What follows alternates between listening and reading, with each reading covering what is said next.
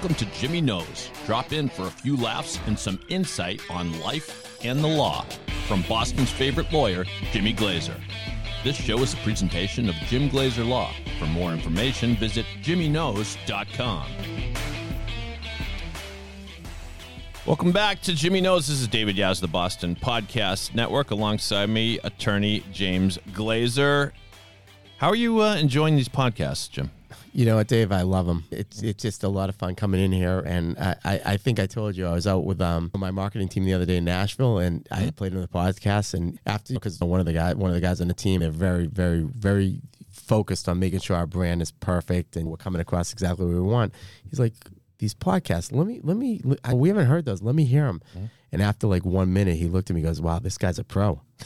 He goes, talking about me or you? He was talking about you. Yeah, Okay. He was talking about you. Yeah. Yeah, he just said, he goes, wow. He goes, and he goes, how do you know him? I go, I grew up with him. Yeah. It's just amazing. Sure, So yeah, they were very, very impressed. So no, I'm enjoying them thoroughly. I appreciate you working with me on these. So it's all good. You can credit me, but I credit you. To be a good podcaster, I always say you need to be prepared, but not over-prepared. You need to know your stuff, but more importantly, you need to be more comfortable talking about yourself and just having a conversation. And that's what Jimmy Knows is about to me. And people certainly learn about your law practice, and they learn about you. But when you want to hire somebody, you want to get to know somebody a little bit. And so do you think it's important for people to kind of get to know the man behind Jimmy Knows? You know, you couldn't have said any better. Part of our strategy session yesterday is when they looked at me, because they always used to say, you're not a James, you're not a Jim, you're a Jimmy. Mm. And that's how we came up with this whole Jimmy Knows campaign. Like I said, I never wanted to talk above a jury in a sense, below a jury. One of my mentors always told me that, an attorney I thoroughly respected, but you want to talk to a jury, and listen, that's what we are. I'm an average guy. I happen to be very fortunate. We have a successful practice because people, they see us as being genuine, caring, compassionate, and that's what we do, and we get people top settlements. And hey, I feel we're the best in Boston, and we're Boston's favorite lawyers, for a reason, and that's sure. That's kind of where we're going with it. But one of the things to the strategy session was, and the same guy that came up with Jimmy Knows said, something. When you start this Jimmy Knows Legal Network, we get what you want to do. It's going to be Jimmy Knows people. Jimmy cares about people. And something, I just looked at him, I go, that's it. We're done. I flew out to Nashville to go over this whole thing, and within an hour, it was done the minute he said this. Yeah, that says it. Talk about a trusted lawyer. Well, there's beloved fictional lawyer, Better Call Saul, but we all know what his real name was. Jimmy. You knew that, right? Someone told me that the other day. Someone told me that. Actually, one of your other podcasters, Mike Freeman. Oh, okay. Mike Freeman was Thank you, he was my office parking lot dropping something off to one of the attorneys in the office. He's a real estate guy, Mike, and he just said something about Better Call Saul, and he looked at me. His real name's Jimmy. That's right, Jimmy McGill. So today we're going to talk a little bit about role models. I think it's important to have role models.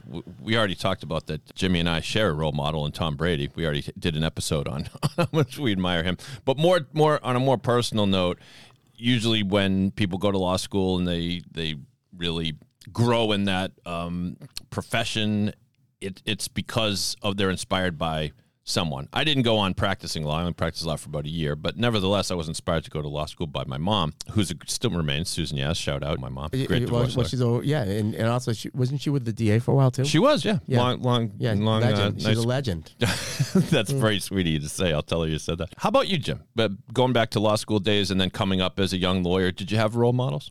So my earliest role model has to, be my dad. No question about that. He was a real estate lawyer. So obviously I didn't choose real estate law as a path. Obviously we're personal injury attorneys, but the world comes full circle. And with the Jimmy Knows Legal Network, we are going to be real estate lawyers. And my past of being in mortgage banking, I don't think there's going to be, someone once said, I probably forgot more about real estate than some of these guys even know. So we really have a deep understanding of real estate. So he was probably my first person role model that I looked up to, and probably the reason I wanted to become a lawyer, because it was always thought of that me and my sister would be lawyers no matter what we did, and both of us accomplished that. And so then I get to law school, and again, I'm a kid that didn't even, at the time, I knew I was destined to go to law school, but I'd worked in mortgage banking. So I show up at law school, and I'm doing it because my parents really encouraged me to look at the world, as we talked about, from a broad view rather than a tunnel view of staying in mortgage banking. So I'm in law school. It's probably like this first or second day of law school. And I see this kid, long hair, Mike Clifford. And I go to him, I go, hey, pal, where do you get the books?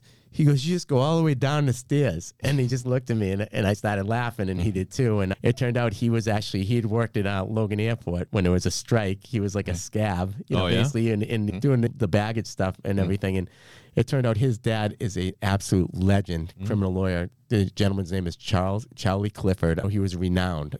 Some of the cases that he had done. This guy grew up in Charlestown.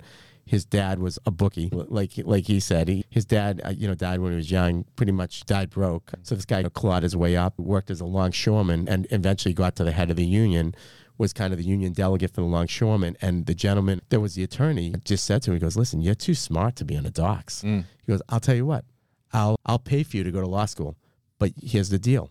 You got to work for me for 5 years after you get out. So this guy was brilliant because what it did is this guy, Charlie Clifford, is extremely personable. So he brought in a ton of cases for longshoremen that got injured, but that wasn't his passion. His passion was to go back to Charlestown and represent criminals. He wanted to be a criminal lawyer. He represented Butchie Doe. He's a famous criminal. So he's involved with the Code of Silence case. But I would be fascinated. I would go. So me and Mike, again, back to Mike. So after that point, the first couple of days of law school, just we hit it off, best friends. I mean, kind of a little bit opposite. Mike's the kind of, he's probably one of the smartest guys I know, seat of the pants guy. I mean, this guy could show up in a courtroom, not even be 100% prepared, and he could just do an amazing job. And he has me always trying to be prepared and on time and things. So we used to go study over in Charlestown. The first time I went over there, Mr. Clifford, Charlie at the time, I used to call him Mr. Clifford until he told me, you got to start calling out of respect. I mean, because I knew the first time I met him, I knew his reputation. Yeah. And it eventually became Charlie. But he said the first time I met him, he said, this is your office too. He goes, you show up here anytime, that conference room. And me and Mike, we'd spend hours in that conference room just studying, playing we would crush up paper, be taking shots, everything like that. And, paper basketball. Yeah. And cousin of paper football. But I would be absolutely fascinated to hang out with Charlie. And he must have had so many stories about criminal law in Charlestown. My goodness. So many stories. And sometimes you'd sit there and you'd be on the phone talking to a client that probably had some trouble. And he'd be like, it was just, it was a different world. I was involved in a world of real estate closings. Yeah. And here now I am listening to like murders, Code of Silence, Charlestown, the folklore, Butchie Doe. Yeah. But he was a tremendous mentor. He's the one that always told me, I go, why are you so successful? Why does everyone like you? Why do you win cases? He goes, you know what, Jimmy? He goes, I never talk above it. Too many attorneys talk above a jury, and too many of them talk below a jury. I talk to a jury, and I think genuinely, I think that they resonate with me based on that, and I never forgot that. And I used to always say to them too, because remember, I was successful in mortgage banking. I'm like, I'm always nervous about peaking out. He goes, listen, cream rises to the top. He goes, you have unlimited potential. He goes, just whatever you're going to do, you're going to be extremely successful. And he's always encouraged me. And even like last year, he heard the commercial, and then he just called me. He goes, I'm real proud of you, what you've done. Wow. And that means more to me than I can even say. And he's just a super guy. And me and Michael, still really good buddies, go golfing, just, still hanging out. Don't get to see him as much as I would like, but I'm super happy that I met him. And then when I think about it, it's funny too, when you ask about mentors, and it's kind of like right now, I always say, and it's funny because this guy's like, he's about 13 years younger than me, but I got to say that Sean Flaherty, he kind of took me under the wing when I made the career change from mortgage banking to what I'm doing now. And without Sean, I don't think that Jim Glazer Law would be as successful as it is today. And he's been a tremendous influence on me, and it's just amazing because you usually say mentors are older. Well, this guy's about 13 years younger, and as far as I'm concerned, he is probably the top guy. Yeah. One of my partners, he is one of the smartest. He's the type of guy that he runs the firm. He handles cases, deals with clients, deals with all the employee issues he has to, and he's still super nice. He just treats everyone with respect. And anytime I call him with a problem or something, he always seems to give the right advice. And so fortunate to have him. It's kind of funny to a 13-year-old younger person that I consider a mentor, but he's actually a partner, and I'm super, super lucky to have stumbled upon Sean, and I always say at a cookout. To be where we both are after 10 plus years in this relationship with a lot of years to go. Well, wisdom, it doesn't necessarily equate to age directly. I know this because I learned a lot in the podcast world. Now, it's still a relatively new industry, and I'm learning a lot from people that are a lot younger than me because it is a little bit of a young man's industry. But so for you to learn from Sean, I'm not surprised, because good advice and good leadership is good no matter how old it is, right? Some people just get it. Can we get him on the show sometime? We can definitely get Sean on the show. And he's extremely respected throughout the legal community. Anytime attorneys will call me and they're like, oh, I'd love to try and do some partnering or do some work with you guys. And I'm like, well, the truth is I'm with Sean. They're like, you know what? The conversation's over. They're like, hey, we love Sean too. And that's happened in probably the last month and a half with two different, like, well-respected attorneys.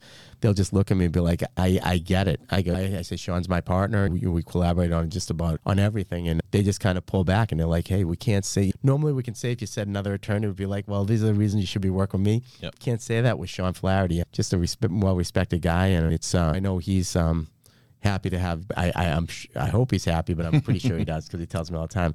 He's happy to consider me a partner, and I couldn't be happier to have him as a partner.